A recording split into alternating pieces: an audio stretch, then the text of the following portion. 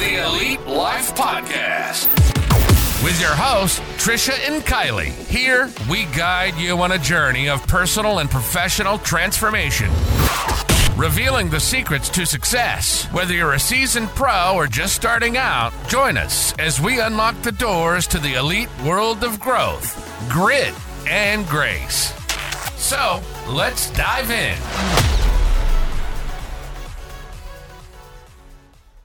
Hello, lovely listeners, and welcome back to another exciting episode of the Elite Life Podcast. I'm your host, Trisha, and I'm joined by the amazing Kylie. That's me. Insert applause here. I'm amazing. And we have a special expert guest for you today. Greg Goddard, lending expert with Cross Country Mortgage, is here with us. Woo. But I'm super pumped. I love Greg. Hi, Greg. You are one of my favorites to have on the show, and it's been a minute. It has. So, we were missing you. fun fact that I don't even think you know about and you don't know about. So, well, you guys may remember that Greg was our very first person we interviewed on the show. And today, we are recording our 100th episode. Oh my God. We're special. That's amazing. Yes. I was like thinking, I feel like it was pretty early on, and I was like, maybe I'll be the second guest. You were the very first guest, and you are our... Yeah, you're the first person we brought on for a second time. Yes, for sure. You are setting all sorts of records on the Elite Life Podcast. Absolutely. Look at that. Thanks for joining us, bud. I'm so excited to be here. Awesome. Are you going to insert your witty banter here? I don't have anything. It's like I'm empty. Kylie I'm- took it all. Yeah, I think the pre-recording banter was witty enough. Oh, my goodness. We do that all the time, though. We'll, start talking, and then we're like, oh, all of this should have went in the 100%. show. No, I we think have Dave nothing was rolling. left. No, Dave surprises us sometimes at the beginning or at the end, and I'm like, he caught that. It's Yes. on file. Well, it was perfect timing because, I'm usually a person who stays away from the news. I like to live in my little Trisha bubble. I do not. I'm the opposite. I want to know everything that's going on, and I stress out about all the things I can't control. Well, that's why I don't do that. But usually for some reason on Mondays, it must be like that, I'm going to start my week off right. So I start listening to podcasts on Monday, and Housing Wire is one of my favorite podcasts to actually get any sort of news from. And they were saying on their last Monday that this was the highest interest rates were since the year 2000, which resonated with me because I graduated in 2000. So I was like, dang. And I instantly text Greg. I was like, you have to be on our show. We have to talk about this because number one, I'm officially really old. And number two, interest rates are making history again. So, yeah, it all worked out. Thanks for coming. First, second timer and 100th episode and get to talk about record-breaking news, which isn't great for us, but we're going to figure out some greatness out of it. For sure. I love, and Housing Wire is my favorite. So I have probably 4 or 5 different people and services that we follow to keep us in the know, like what's going on, what's trending. Mm-hmm. I find that Logan from Housing Wire, who is an economist, his love for data is beyond my ability. I'm not an economist, so it's hard. I instantly when they start talking about all of this stuff, I go back to, oh gosh, I think I had a class in college that was econ that I probably didn't pay as well of I probably could have paid better attention or maybe went to a few more of those classes. Yeah. So you have enough to have a general idea of what they're talking about, but you're not sure why it matters, or so having someone kind of give it to you at a 4th grade level and talk to you like I understand and most people understand, it's nice. And that's who I'm talking to, is the people who have a lot of that. It's a very lower idea or lower level of understanding of the economy and how this all, why does that matter to me? Right. So then having the ability to bridge that gap and explain this is why GDP, this is why employment, this is why all of these things matter to you. Yeah, and that's really what I wanted to start with here because you and Housing Wire were the first sources I had to actually understand things like what is the jobs report, or what is inflation even? How does it work? Okay, you hear everybody saying, oh, inflation, but I bet you if you lined up 20 people, 19, maybe even 20 of them don't actually know how inflation works or how it affects you other than that interest rates are high right now. Yeah, and the fact that it's $6 for, a dozen eggs. Like, that's really where most people are understanding it is, all of the things that I used to buy are now super expensive and I don't have a raise, and what is happening? Yeah. And to be fair, it's just, in my eyes, it's a lagging thing, right?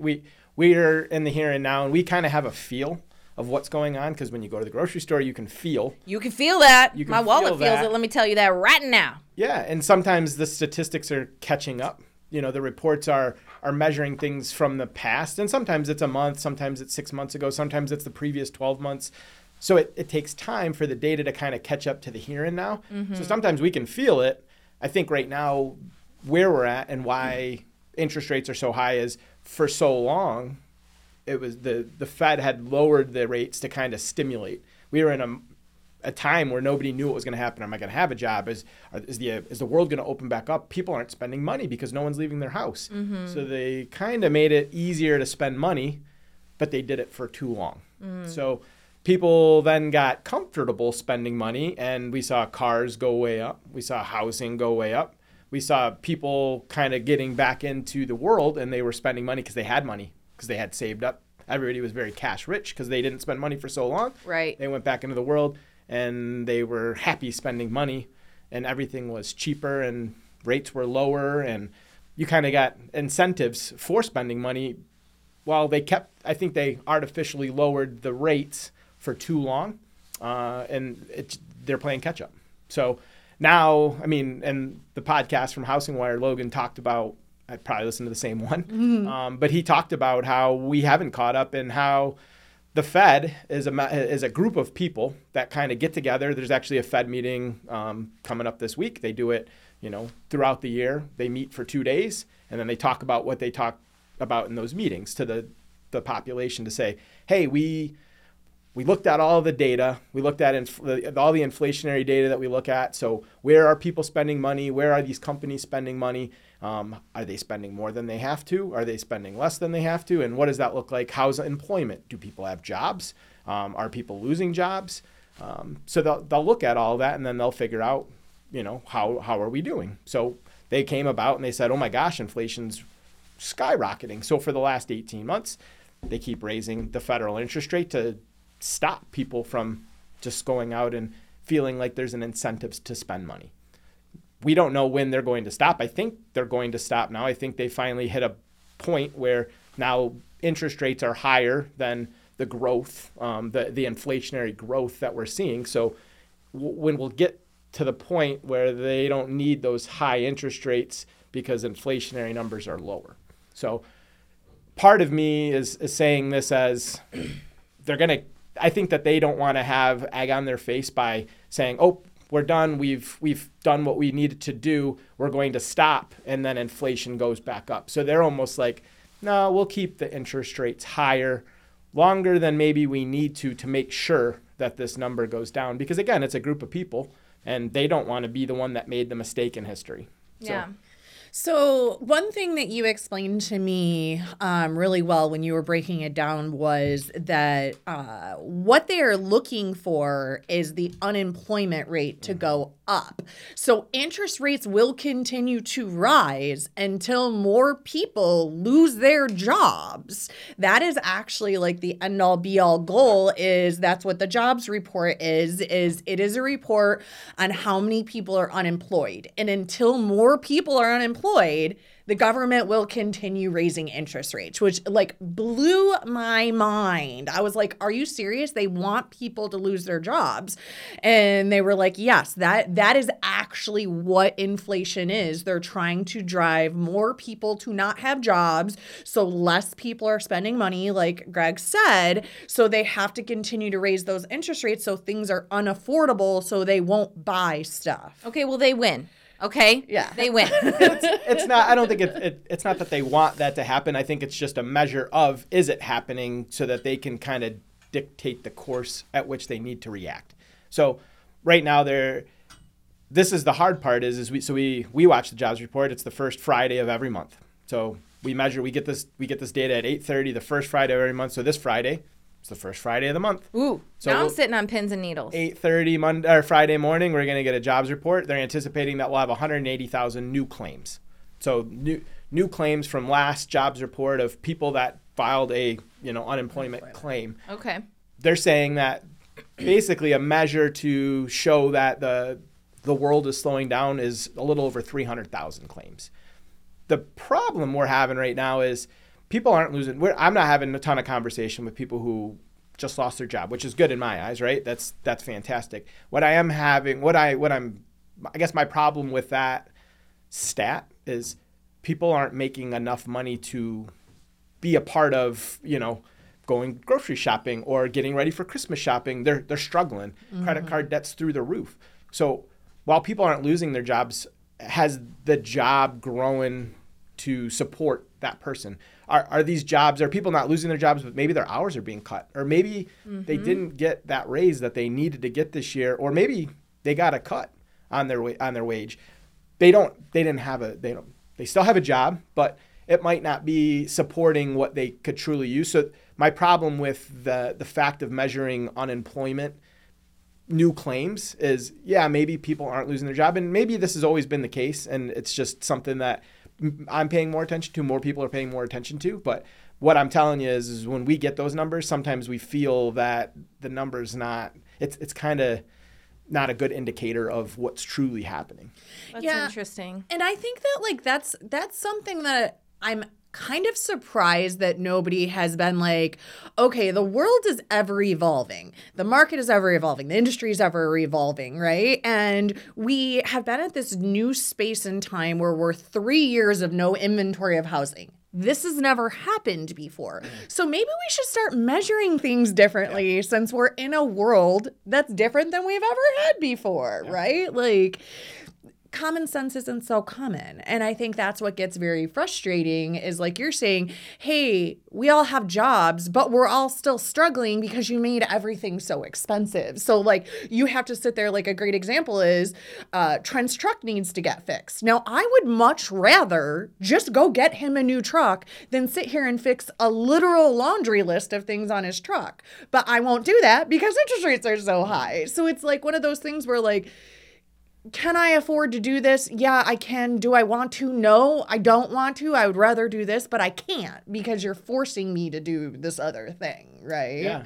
And I mean, we're in the space that we saw people spending thousands, tens of thousands of dollars more for an asset, a house, over the last few years and not thinking twice about it. Yeah. They could. They had the ability to do it because, again, they had all that acquired cash, equity that they had in maybe a prior house, but they just did it. And now people, we're starting to feel that shift of, can we do that? Should we do that? So it's, again, part of it is that we don't necessarily want people just out there spending the money with no purpose because then, again, we see that inflation. That's why inflation was so high, is because you could. Yeah. People could go out and spend extra $10,000 for a car because they needed it and they wanted it. And it wasn't necessarily something that was a good purchase or a good investment, but people were doing it, and it drove up, that the inflationary numbers. So do you think that when the Fed meets next, do you believe that they will stop raising interest rates? Are things trending towards that? Is that what everybody's thinking? Yeah. So they actually meet. They'll meet tomorrow and Wednesday, and on Wednesday afternoon, 2 o'clock, they'll tell us what they decided. So the whole group of the Fed will come together on Wednesday, and they'll have a determination: are we going to raise the Fed rate or not? Right now, I think that most people are assuming that they're just going to pause and not raise the rate, and that we could just see continued, hey, this is working. The numbers are trending in the right direction. We don't need to put more gas on the fire to make this harder so people stop spending money. We can kind of just let it see. And again, it's a lagging. All of the data is lagging, so we kind of just have to. Nobody likes to just sit and wait and watch, right? And if things are trending in a bad direction, sometimes you have to take action, but sometimes you just have to understand that there's enough people under stress right now, and that they're not doing what they were doing 2 years ago. I think that everybody can think of people in their life and how we acted 2 years ago versus how we may act today. Yeah. I have conversations with people, that are having the tough conversations. We need to get rid of this and we need to get rid of that. We can't go on vacation. Those types of things, where 2 years ago it was talking about all the fun things that we did. And Yeah. I kind of look at it as like we had 2 years of being kept in our house. We didn't get to go do anything. So it was okay for a little bit of time, maybe. Yeah. But again, at the end of the day, like, it got out of hand, maybe. Got a you're little saying wild. We all have to go back to #adulting and work our jobs and not spend money and budget and do the thing. I mean, circling back, like, you're super right. I agree with you as far as like the numbers now that you've broken it down, because I'm definitely one of those people who our listeners could probably identify with as far as like my very little understanding of the economy and like how everything works and how everything rolls together. And I was talking to a friend from church, and, you're right. Like with the jobs report and things like that, I think we should find other ways to measure it. Because she's like, yeah, my husband's a garage door installer. Well, nobody's getting a new garage door right now unless it's super broken. But then it's not an installation, it's a tech. So it's a different job. So he went from having, 5-6 days worth of work of people, I'm getting this new garage door, I'm updating it so I could sell my house, yada, yada. Now he's down to 3 days a week, and it's super tough. You're 100%. I mean, there's less business going around for most people because there's less people spending money. Yeah. And so even from the space, again, from a qualifying standpoint, every time, I just heard the stat, but every time the interest rate on our 30-year mortgage rate goes up 1%, approximately 5 million less people qualify to buy that house. So, as rates go up, there's less people that you're competing against, but that means that the people that are selling stuff have less buyers. So that's where, when we look at this, the inventory should continue to increase. We don't have any inventory still. So while there's not as many people shopping, there's less people shopping, there's still not any inventory. There's still not any houses to buy. So that's going to be the case in not just real estate, but you talk about cars. Yeah. You talk about, even just brick and mortar shopping, people are spending less money. So the fact of the matter is the people producing stuff don't need to produce as much, but the cost to produce was high. Yeah. So producing less kind of brings that cost down. And that's why these inflationary numbers come down. We measure inflation from the consumer standpoint, but we also measure it from the producer standpoint. So for a while, it costed people more money to make stuff.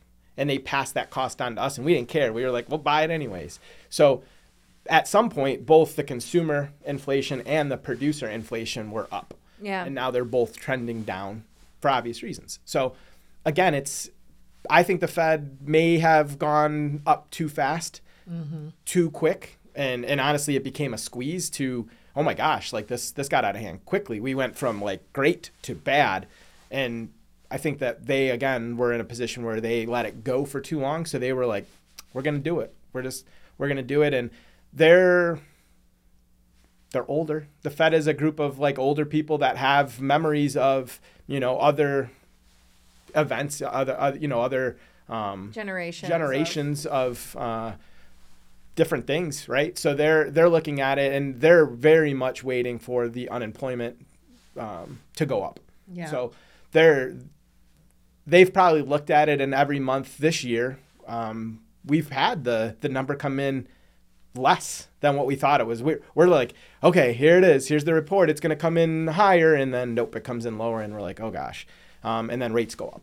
So people react to that data because they're like, well, unemployment was lower than what we anticipated, so that's going to be bad for inflation. It's going to be bad for what the Fed's going to do. So rates are going to go up, and rates go up pretty much on a dime, when we get that data in. So we need everybody to go file unemployment.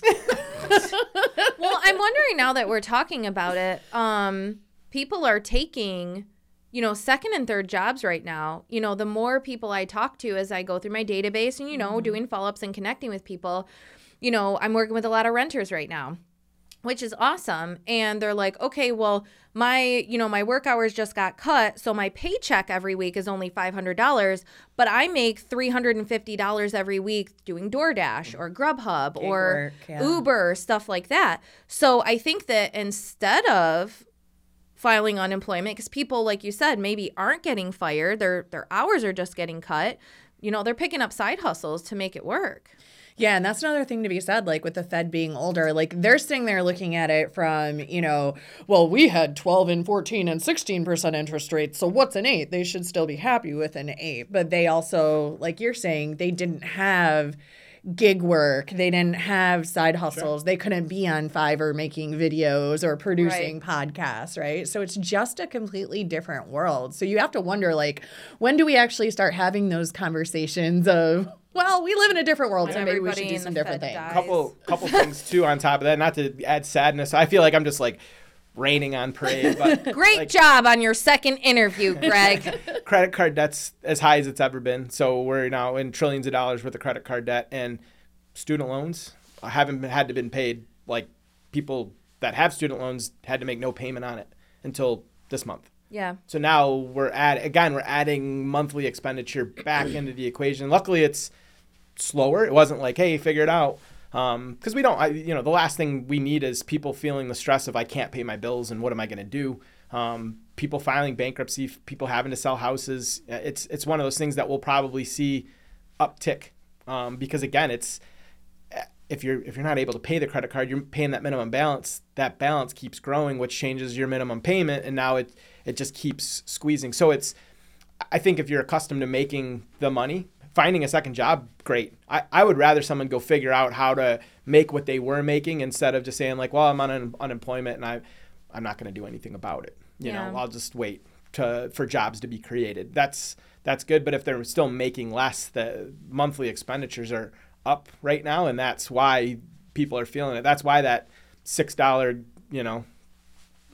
dozen eggs is it's hard, and I think that people are feeling that, and I don't see it change. I don't see that changing. I think some people are like, well, this is just temporary while we fix the problem. This is like our new normal. Yeah. Well, and I wonder how many, I was thinking about this while you were talking. I wonder how many small businesses we will eventually see close too, because another factor that I feel like I've never heard anybody talk about is all of the businesses who took COVID loans, you now have to be paying those COVID loans. So if you got $250,000 from the SBA during COVID, which a lot of businesses got tons of money, like $500,000, million, multi-millions, if you only took $250,000, you're paying $1,300 monthly payment, but also all of your other payments have gone up. So as a small business owner myself, I know like our transaction software, the cost has gone up. Our CRM, the cost has gone up. We were talking about dialers, the cost has gone up. Now I have to pay the loan I got during COVID that was, interest-free for all of these years, but now it has to be paid.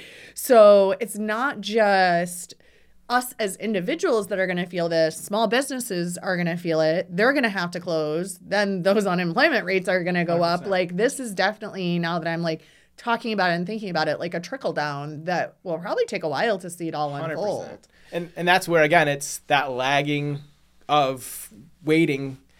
We want it now. Just get everybody unemployed. We'll figure it out. The unemployment rate will go down. Just give us some relief, please. But it's not. It's just something. You look back and you look at how, other recessions came about. It wasn't this happened one month and then the recession happened the next month and then 6 months later everybody was fine again. It's years, of things happening, and right now we're not in a recession.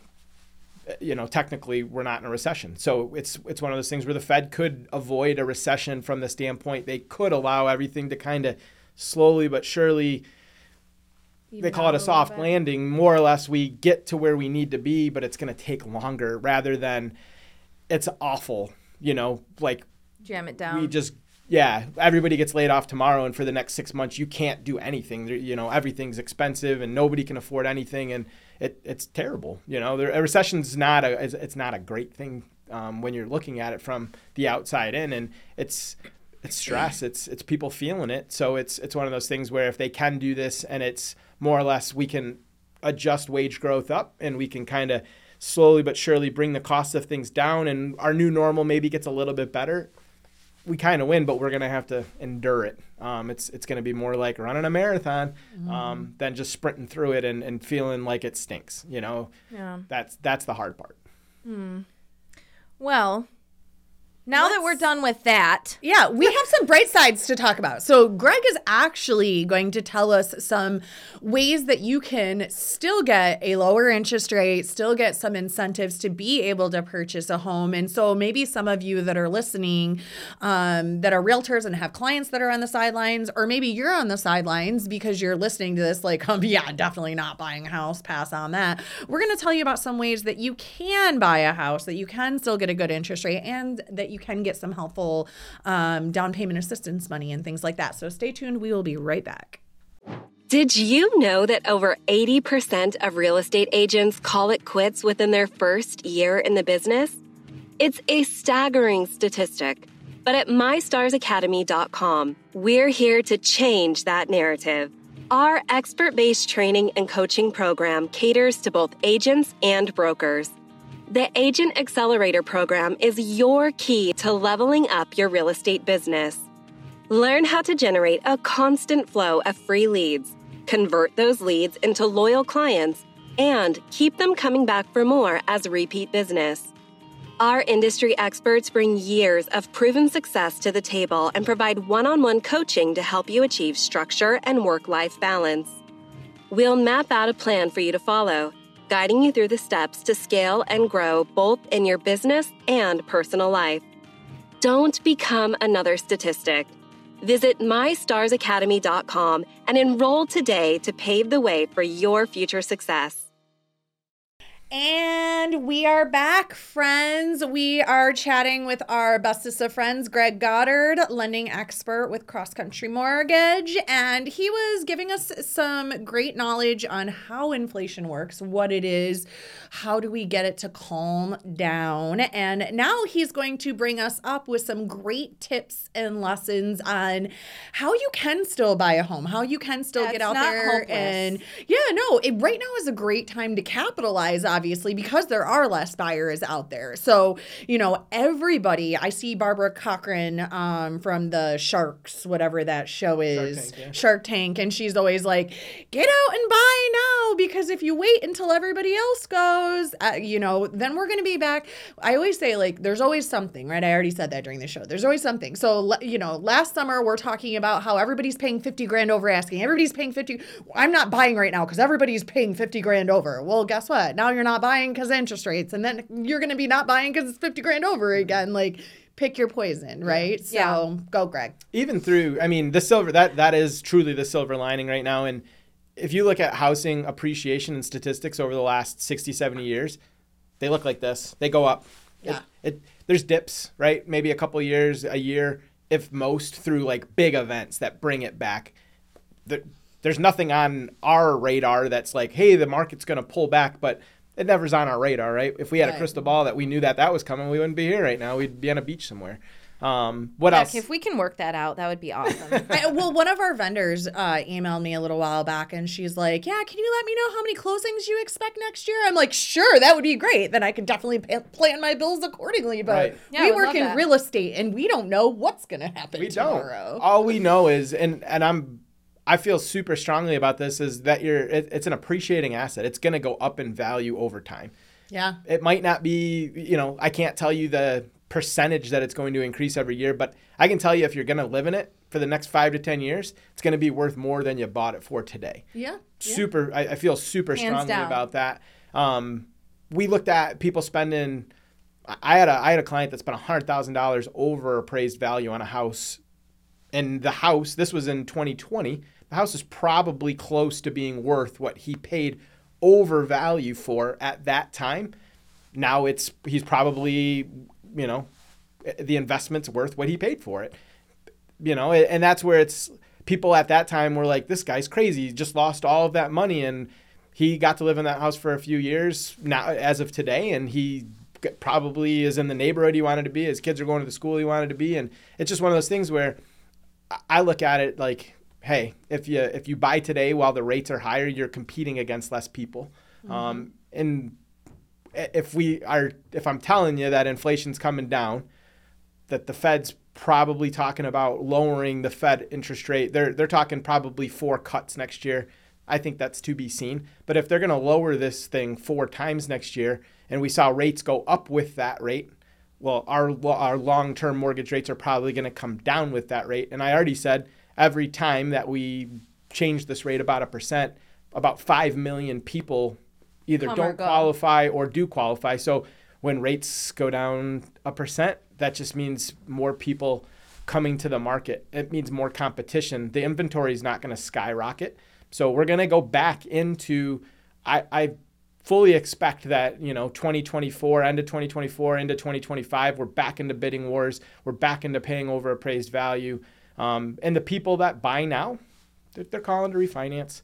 They're going to, we sound like, I always say we sound like the used car salesman. It's like, don't marry the house, date the rate. And it just sounds like we're just trying to make the sale. We're just trying to get these people to do something it's in our best interest because we make money off of doing mortgages and selling houses. Yeah.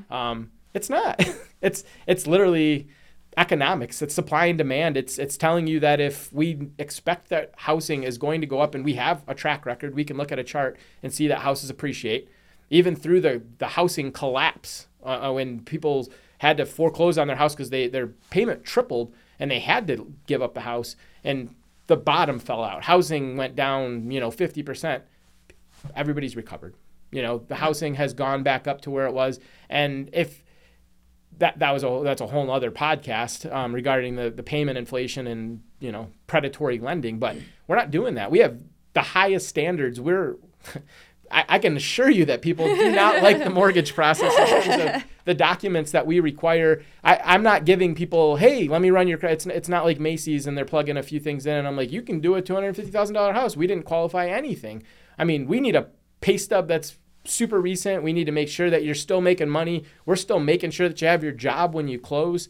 There's a very high standard to which we are required to make sure that people buying houses today can qualify to make that payment. So that all doesn't happen again. Because that's what I'm hearing is like, oh, I'm waiting for the housing market to fall out. I'm waiting for everything to fall out and blah, blah, blah. I'm like, that's not going to happen again. Greg said so. Yeah, it mathematically can't happen because nobody's lending 115% of your value of your home. You got it. Even the people that paid over what the house was worth had to come out of pocket. They had to have that cash in order to qualify to buy that house and qualify at the price that they agreed to pay. Yeah. And I think my scenario, so Greg does my personal mortgages, and I feel like my scenario is such a testament to exactly what you're saying. Like I bought my last house on Luke Lane. You refinanced me. I think it was 13 months into my loan. I saved $1,500 and then I got cash too from the refinance process. I don't know because my rate went down and all of that good stuff. So I saved all that money monthly. I lived in the house for 3 years. That was it? That's it. I lived in it for 3 years. All I did was paint and carpet when I moved in. I lived in it for 3 years. I sold it. I got $100,000 from living in the house for 3 years, upgraded and bought double the house and bought down my interest rate, which is the next thing that you're going to talk about. So it's like interest rates were already going up when I bought this house, but I had all of that equity from my other house. So I put it down on this house. So my payment in this house, which is double the value of my last house, and my payment is the exact same as it was in my other house. So I have double the house for exactly the same monthly payment that was after I refinanced and got the lower rate in the other house. So I did that by buying down the interest rate and by waiving escrows. So maybe talk a little bit about those things next, because those were tools that we're not just selling it, we're also a client. Yeah. These are actual tools. We are living proof. Yeah. You buy the house. It gives you, it's literally money in the bank. All while I was living there, Greg would send out this little HomeBot thing and I'd be like, ooh, my value went up. Ooh, my value went up again. Oh, it went up again. And then at one point I'm sitting here walking around with Dave we could just sell this house and buy whatever we want because we have all this money from this house. And when I bought it, it wasn't to do that. That's just what happened from being a homeowner. Yeah, my girls were upset when you sold that because they thought that we were going to, live in your mansion when you were done. But now I'm right down the street. Oh, I love it. All right, Greg, lay it on us. Yeah, I mean, and we're so used to the previous 3 years where we were in a market where rates were super low and the competition was super high, and you basically had to audition to get a house. You had to. I said my running joke was if the seller was like, hey, there's 10 offers and whoever sends me the best TikTok dance video is going to get it. And you could be like, I'm not doing that. You don't get the house, but the person that makes the TikTok video is going to get it. Yep. So we're kind of shifting now that there's less people shopping, that the sellers are in position where maybe they don't hold all the power, which is good if you're a buyer. And you're still, we're not saying that if you're the seller, now all of a sudden it's shifting away and if you own a house, it's bad, because like Trish just said, the appreciation is what you get, you know? So when you go to sell, if you're getting what your house is worth, that's fair. Yeah. And that's fair for both sides, instead of being so one-sided that it's not fair to one side, the buyer. Yeah. That now we're doing things like a buy down. So the seller is almost artificially, and it's not artificial because it's however long we do this for, they're going to pay the difference on that interest rate for the first 1, 2, or 3 years to make it affordable until we can refinance, until the rates come down. So it's making it affordable as if rates were at. So if today we're at 7.5 and we can do a 3-2-1 buy down, that first year we're going to be a 3% reduction on the 7.5. So for the first year, you get the 4.5% interest rate. Second year, you get a 5.5% interest rate. The third year, you get a 6.5% interest rate. So it's just one of those things that now will have the reduction on the payment. I feel confident to tell people, and I can't guarantee anything because I don't have a crystal ball, but I feel confident to say that if you did a 3-2-1 or a 2-1 buy down, it puts you in a position that when rates do come down, then you capture with a refinance. All it is, this is the secret. It's just an escrow account. It's just money set on the sideline to pay that difference between the 7.5 and the 4.5% interest rate. So if it's a few $100, $300 or $400 or $500 a month, money just comes out of the escrow account, but it doesn't come out of your pocket. Makes it affordable. It's money that can be utilized to make an affordable payment until we can capture it with the refinance when it comes. And that escrow account's the money. The buyer gets that money. They're entitled to that money to reduce the price of the home when they go to do their refinance. So something that we're doing, I'm doing it more right now because in our market, the inventory is still not vast, but the fact that it's sitting there for a little bit longer, people are more apt to help make a sale happen. And I think that it's good for someone who is on the fence that doesn't want that payment shock, that has that 3% interest rate right now. What about a 4.5% interest rate? If you're going from 3 to 4.5%, it's not as big of a jump. It's not going to feel as bad. Like Trish said earlier, maybe your payment's going to be super duper similar to what you're paying now once you have the equity out of your current house, paid down on the new mortgage. It's really not. And I'm having conversations with people left and right that bought in 2016 to 2020, somewhere in that 4-year window. And I run their payment and they're so used to just listening to the news or hearing that rates are super high. And then I run their payment and they're like, oh, that's not terrible. Right. Because they've accrued so much equity in that time too, that they get to apply to they're not taking out the loan for the purchase price. They're taking out the loan with all of the equity put into that house. I'm having conversations with people that are like, oh, my payment's actually going to go down. So it's just one of those things where having the idea or are just totally staying away from this because they listen to the news or they hear other people talking about how high interest rates are doesn't necessarily make it a bad investment. Let's just kind of get this buttoned up real neat for our listeners, Greg. What are 5 things that buyers can utilize today to help them to buy a house in the times where interest rates are running on the higher side? Yeah, perfect. So honestly, the first thing right now is you're not having to spend. I look at this as a positive, and maybe one of the things is you're probably not having to put down an appraisal guarantee, which is money that a lot of people don't have right now. They are able to utilize concession a lot of times to do something like a buy down for their rate, a temporary buy down, maybe just money off the closing costs. That's positive. The incentives are great. So first time home buyers, we have anywhere from $1,500 all the way up to $15,000 in grant money that they can use towards money that they might not have. Maybe that's why they haven't explored buying a house. So are you going to qualify for all of them? No. There's a process that we'll go through, and we'll have a higher level conversation about the income, the assets, and the credit that you need to qualify for these programs. Maybe it's getting into one of those programs. Maybe it's doing the things that you need to do to get into that program. Starting now is just one day closer. So having those action items identified is worth a conversation in my eyes.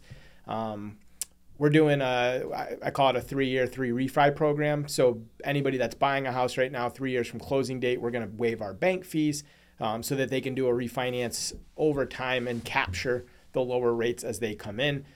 Is there costs associated? Still, yes. You're still probably going to be less than maybe a payment, if a payment, that you get to skip when you do a refinance. So you get to capture those lower payments as they come in, but you also get to capture the appreciation over that period of time. And then the fifth thing would probably be, I don't even know. I don't think I have a fifth thing. Well, I would say, like you said, you're not having to use those appraisal guarantees, and you're not getting your heart broken as many times because you're not having to. Yeah, you get to buy the house that you find and like. Yeah. I think that was the hardest part for the last couple of years, was hearing the excitement in someone's voice as we ran numbers and did what we felt was like, okay, this is exciting. They looked for a house for a couple months. They spent 30 to 60 days looking for a house. They finally find the one that they love, and then they get told they can't buy it.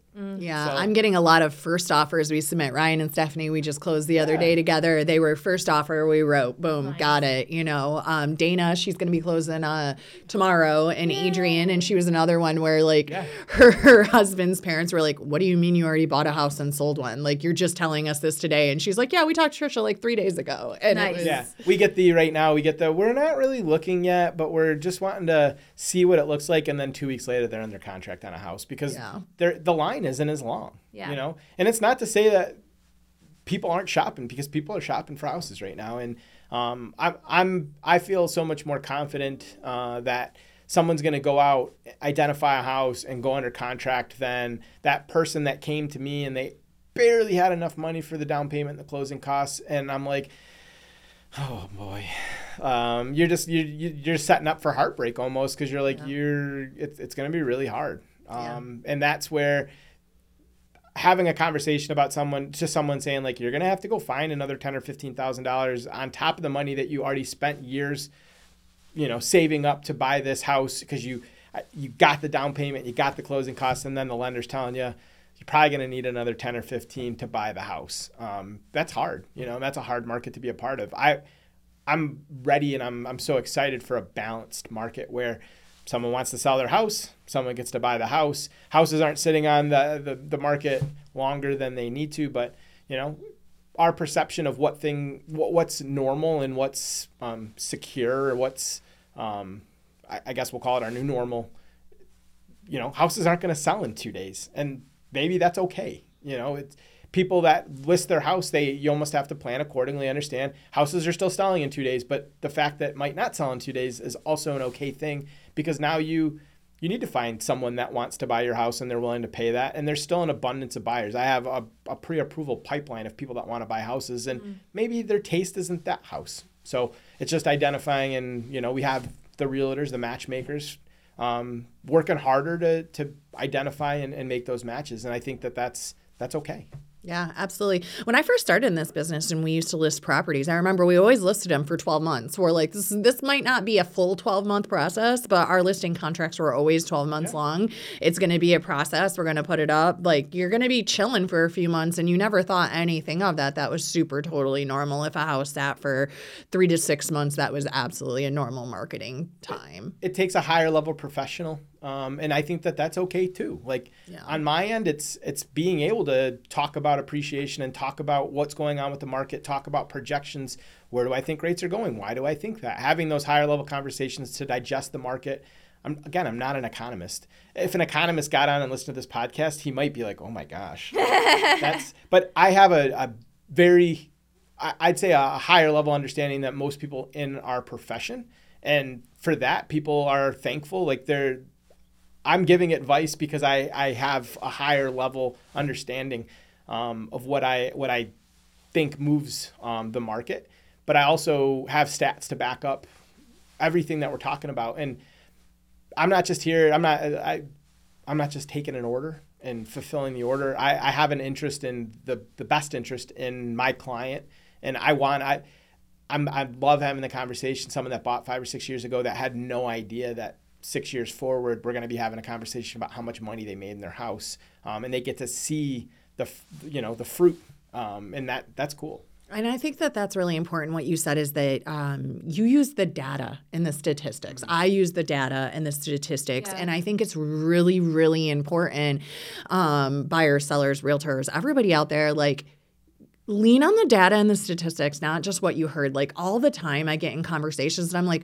who told you that? Like, who told you that? Yeah. Because that is actually not the case. Let me pull you some data. Like, I've actually pulled data and screenshotted it and circled it and sent it to people. Like, this is not happening. Here is why. Here is why. Here is why. And when you give the data, that's the end of the conversation. So that's why I was really excited to get you on. And that kind of leads me into the next thing, which is go ahead and debunk some of the stuff that is on social media, because like I have to stay out of the realtor groups on Facebook, because again, I'm like, who told you that? Like, this is just trash and garbage and not for real.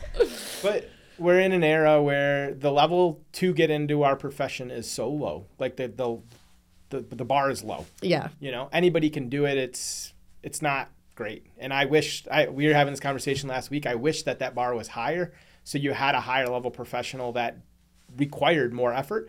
But it's not hard to pick up your phone these days and shoot a video, right? With zero, you did no planning. You didn't spend any time researching anything, and just say whatever you want and put it out there. And we just talked about, like, people don't understand what's going on. You know, they hear these numbers and GDP and inflation and things on the news. They don't know what that is. So the fact that somebody who's a realtor is on TikTok telling them and explaining inflation, but they don't know themselves. Right. You know, there's so much bad stuff. I get texts from friends. I got a text this weekend on Saturday morning at around 10 o'clock.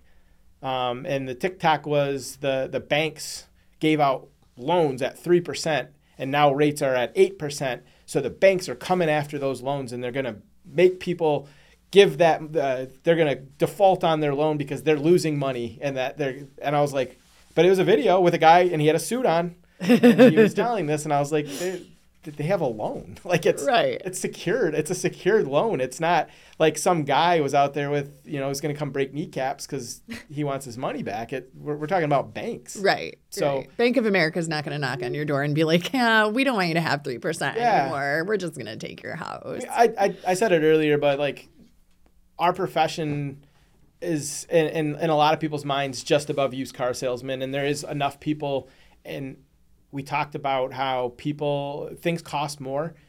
People are pinched to make money, and that's going to put them in position to make a sale, whether it's your best interest or not your best interest. So working with people who don't need your one sale to keep the lights on in their house, like, understand, like, the people that you work with is just getting more and more important. The abundance of sales isn't there anymore, and there's people that got into this industry and they're struggling. And I know that most of the agents, 90% of the agents I work with are referral-based agents, that it's not just one sale, because they look at the stream of referrals that they're going to create from making sure that they put you in a good situation is super important. And that's why I do business with them. And I wouldn't do business with someone who is ever going to do something that would be not in someone's best interest just for one sale. Yeah. And we'll see. I think that, knowing that something's wrong with something and selling it anyways, there's people out there that would 100% do it every single time and not think twice about it because they're going to get a check at the end of it. And that stinks. But it's the world we live in. Yeah, there was, I send out a lot of emails for recruiting, and I might have even told you about this, but there was a woman that responded to one of my recruiting emails, and it was for Stars Academy, and it was like, Rachel closed 30 deals her first year, and you can too. And she responded, and she's like, you absolutely cannot guarantee that realtors are going to close 30 deals in 1 year. There are agents that have been in the business for 30 to 50 years, and they're not closing 30 deals this year. Nobody's going to be closing 30 deals. There's 500,000 agents that put their license in holding. And I read it, and a lot of times I just delete like responses like this, but I actually responded, and I was like, thank you for your email. I appreciate the data you shared with me. But what we do know is that what is true for one agent isn't necessarily true for another agent. So can I guarantee that every single agent will close 30 deals in a year. No. However, are agents still closing 30 plus deals in a year? Absolutely. Rachel Blue, again this year, is closing over 30 deals. I've closed over 30 deals myself, and I do many other jobs than just dealing with clients. Right. So can I send out an email that says, I can train you to do exactly what I do and close over 30 deals in a year? Absolutely, because that's what I'm doing. So just because you have a statistic that says 500,000 agents have put their license into holding doesn't mean that there isn't another 500,000 agents that are closing over 30 deals a year, because we are. So like Greg is saying, when you go out to choose your realtor, people that are listening to this that aren't realtors, when you're a client and you go out to choose your realtor, you go out to choose your loan officer, make sure that they're having a buyer's consultation with you, and make sure to listen to what they're saying, because like Greg's saying, we share the good, the bad, and the ugly, and we help you to see the process you're going to go down. And we don't sugarcoat it for you. We'll let you know if you need $50,000 for an appraisal guarantee or if you don't. Like right now, another thing that I thought of while you were talking about is if you need to sell a house and buy a house, so if you're writing a contingent offer, which most people at this point in this, where we're at, most people that are buying a home probably has a home to sell because of where interest rates are and they're going to be moving, right? Those people can get offers accepted right now because when we had to have appraisal guarantees, nobody wanted to accept a contingent offer, meaning you still have to sell your old house. Right now, they're open to that. So that's another person. If you need to sell a house, right now is a really good time for you to buy a house and sell your old house because people are open to that. But make sure you have agents and loan officers like Greg that are able to have those conversations with you and explain to you the different incentives and what isn't actually true out there and shares actual data with you. When I do a buyer's consultation, it's a good like hour and a half, sometimes 2-hour conversation, because I'm like, some of this like you may not need to know, you may not care about, but I like to tell you about the whole market as a whole. Then we come down to like your city, then we come down to like your neighborhood, and then we come down to the house I'm going to sell you. And if you're watching a TikTok that was done in, Missouri, different. Probably not like the Metro Detroit area that we're in right now. And I say it all the time. Like I do loans in Michigan. I'm hyper local. I talk to other people in my business that are like, oh, we're expanding to this state and that state, and I'm like, I do business here. I understand what's going on here. I understand how taxes work here. If you get a loan officer or a realtor from out of state, well, obviously realtor is probably going to be tough to do out of state, but the loan officers out of state, they have no idea how Michigan taxes work. They don't have any idea what's going to be competitive and not competitive. Do we need an appraisal guarantee? All of that stuff, which I usually defer to the realtor that's helping because it's really your area of expertise. But those are the little things. And to be, like you guys said, it's just understanding like the consultation isn't even something that a lot of people do. Yeah. It's so important to show up at the house and I keep saying it, but you just take orders. They say, we want to offer this. And you say, I know how to fill out that form. And where's the expertise? Where's no, we're not order takers. We're sitting down and having the conversation. I truly think with the assets that you have that doing this might work better. This is, it's for me identifying and kind of displaying. For you guys, it's giving hey, this is what it's going to take. And this is how we are going to negotiate for you, not just listen to what you want to do and yeah, you're buying a house. You're not getting McDonald's. Correct. Yeah, I always say buying a house, not a hamburger. It's not your way right away. We're going to craft an offer. And I'm super glad, we're going to wrap up soon, but I'm super glad you said about being hyper local because I did a deal with my client was relocating from Arizona to Michigan. And he was like, I'm super loyal to my people. I'm using this loan officer. He worked at a big bank. It rhymes with Mr. Hooper out of Cali. And he's buying this house in Royal Oak. So this loan officer's in California. He's from Arizona. So they're used to these markets where property values are like $2, $3, $5, $7, $20 million, right?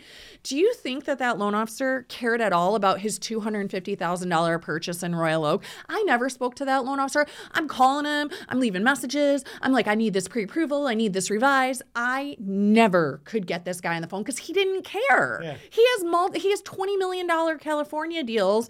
And he's dealt with this guy in Arizona on his multi-million-dollar house. So that's the only reason he's even doing this loan. But he does not care about this Royal Oak deal. And every time I would be like, if I call Greg and I'm like, hey, can we close this deal in 20 days? He's like, I'll make it happen. This guy, when I submitted the offer, I wrote it up for like a 25-day close. And he was like, we can't do that. I'm like, I already got the deal accepted, dude. Like, you wouldn't answer your phone. I tried to call you. I tried to discuss a strategy. I tried to get the pre-approval revised. You did not answer your phone. I got him an offer accepted, and you're going to have to figure it out. And he was freaking out. He was losing his mind. He's like, our process, our protocols. I said, listen. I told him, I said, I have a loan officer in Michigan. His name's Greg. He can close deals in 15 days. So don't tell me it can't be done, because I know it can be done. You may not feel like doing it. You may not want to do it, but it can be done. Yeah, it stinks that guy was like, I have such loyalty to this person. I'm going to use him, and I'm not going to take the recommendation at the other person that I trust in this process. And then that person's like, I'm not going to bend over backwards for someone that has that. Well, like that's the hard part for me. It's like, we're a team, right? And I said it earlier, who you work with matters. I get offers accepted. I have so many stories where we get offers accepted because the other bank is just not trusted, or the other person or other people are not trusted that it's going to close. So it's in the best interest, and I'm not saying that shady stuff's going on, but it's in the best interest of that selling agent to advise their client, we should take this offer because it's going to close. It's going to close fast. We're going to have communication. You're not going to have to worry about, are you going to get paid for this house? Whereas with that bank or with that person or those people, we're just not getting the same vibes. So I'm very much, I look forward to what the next 2-3 years holds. And I think that the people that are committed to buying are going to buy. I think that the first-time home buyers should get off the couch now and like make action, like start having these conversations. People don't get pre-approved. People don't come talk to me because they think, oh, we got to pull credit. We're going to have to get a bunch of documents. We're going to have to do everything fast. We start everybody with a soft credit pull, no impact to your credit. We don't need to get documents, but we can't get you pre-approved. But we can have a full consultation, talk about numbers, talk about your process, your plan. What does this look like for you? And more or less, most often we have that conversation, and someone that's like, I'm going to buy 10, 11, 12 months from now ends up buying 2-3 months because they see I can do this, and it's going to be good. It's going to be okay. So if they end up buying 12 months from now, that's great too. I'll stay in touch. Well, I'm not going to bug you. I'm not going to pester you, but I think the best time, if it's something of interest, is to talk about it right now. I love that. And speaking of that, how do our listeners find you? What's the best way to get a hold of you, Greg, so they can get somebody that they can trust? So I usually would say, Kylie and Trish are good first steps to have the conversation, and then they'll put you in my lap. But I'm very active on Facebook and Instagram. So those are two socials that you could get with me, or I give out my cell phone number to everybody. So I'm not using or hiding behind a bank number or anything like that. I'm not 9 to 5. No, you're not. I talk to you on Sundays. Remember that one time I called you and you answered the phone and you're like, I'm like, hey, I'm so sorry to bother you. I'm trying to push this through. And you're like, yeah, I'm sitting by the pool right now, but I'm going to go back to my room in about, an hour and a half. So, I was on vacation. Yeah, dude. Yeah. And I felt terrible. I'm like, no, I'll talk to you on Tuesday.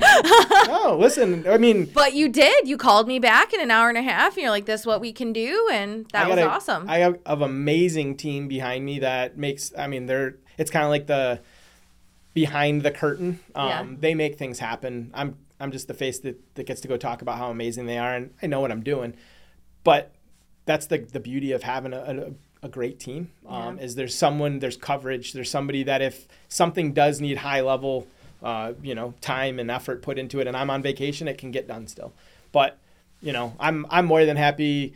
I'm not going to hide behind phone and not respond. I would rather make sure that people are able to achieve what they're looking to do. And if I can't do it, then you can always talk on the phone. You can always send a text message. So Teamwork makes the dream work. We'll drop Greg's info in the show notes as well. And as always, we thank you for choosing us. We know there's a lot of podcasts you can listen to, and we are very grateful you chose ours today. Make sure you turn in every Thursday for a new episode of the Elite Life Podcast. Don't forget to subscribe and share the show. There was a boatload of amazing information. Greg was spitting hot fire all day today. I have notes and notes and notes and notes, and I'm super excited to buy a house now. So thank you, Greg. You're welcome. Thanks for having me. Thanks so much. Bye. Thank you for joining us today on the Elite Life Podcast with Trish and Kylie. Don't forget to share this episode with a friend so we can keep delivering you more fantastic insights on grit, grace, and growth. Stay connected with us on Instagram and Facebook, where we'll keep the ideas flowing to help you build a life you love and leave a legacy you can be proud of. Until next time.